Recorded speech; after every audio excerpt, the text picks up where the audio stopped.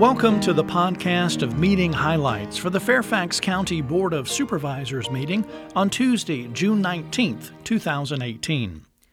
The board received presentation of the A. Heath Onthank Award to Captain Thomas J. Rogers, Fairfax County Police Department,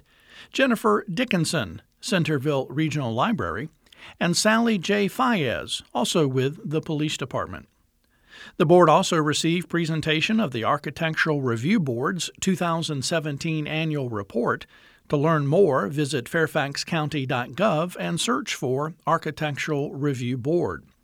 Also, the board received the presentation of the History Commission's 2017 annual report. To view that report, you can also visit fairfaxcounty.gov and simply search History Commission. The Board of Supervisors made appointments to boards, authorities, commissions, and advisory groups, authorized a July 31st public hearing to consider changes to obsolete provision in the county code related to Industrial Development Authority, approved Watch for Children signs on roads in the Drainesville, Providence, and Springfield districts, authorized a July 31st public hearing to expand the West Potomac Residential Permit Parking District, approved a memorandum of understanding between the Fairfax County Police and the Fairfax County Police Department and the U.S. Drug Enforcement Administration to assign one detective to the DEA task force, authorize investing $1.2 million investment of economic development support funds in a mixed-use development in downtown Herndon that includes an art center. The board also deferred action on a resolution supporting a modification of right turn lanes on the Dulles Airport Access Road eastbound off-ramp at Dolly Madison Boulevard, approved changes to the Fairfax County purchasing resolution to respond to changes in state law, approved a 2018 public safety bond referendum on the November 6th general election ballot. This action allows the county to petition the Fairfax Circuit Court to order the referendum. If ordered, it will be on the November 6, 2018 general election ballot. And under state law, the county must petition the court to put the referendum on the ballot, and voters will be asked yes or no on the public safety bond question. If ultimately approved, the county plans to sell $182 million in general obligation bonds to renovate, expand, or replace fire, police, and court facilities. In other action, the board approved the use of Smart Trip cards for middle and high school students who participate in the county's free student bus pass program,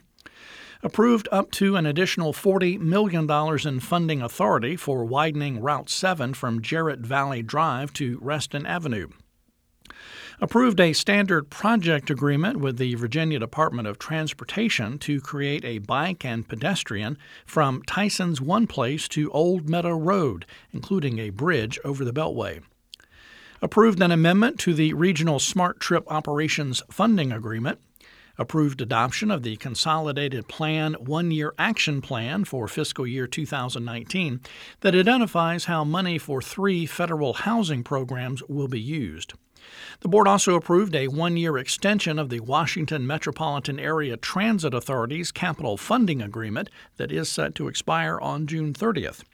And the board held public hearings, including approving the Virginia Department of Transportation's 6-year secondary system construction program for fiscal years 2019 to 2024,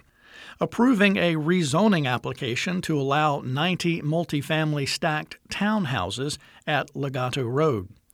approving proffer and conceptual development plan changes to allow an office option for one of the buildings that make up the Borough development in Tysons,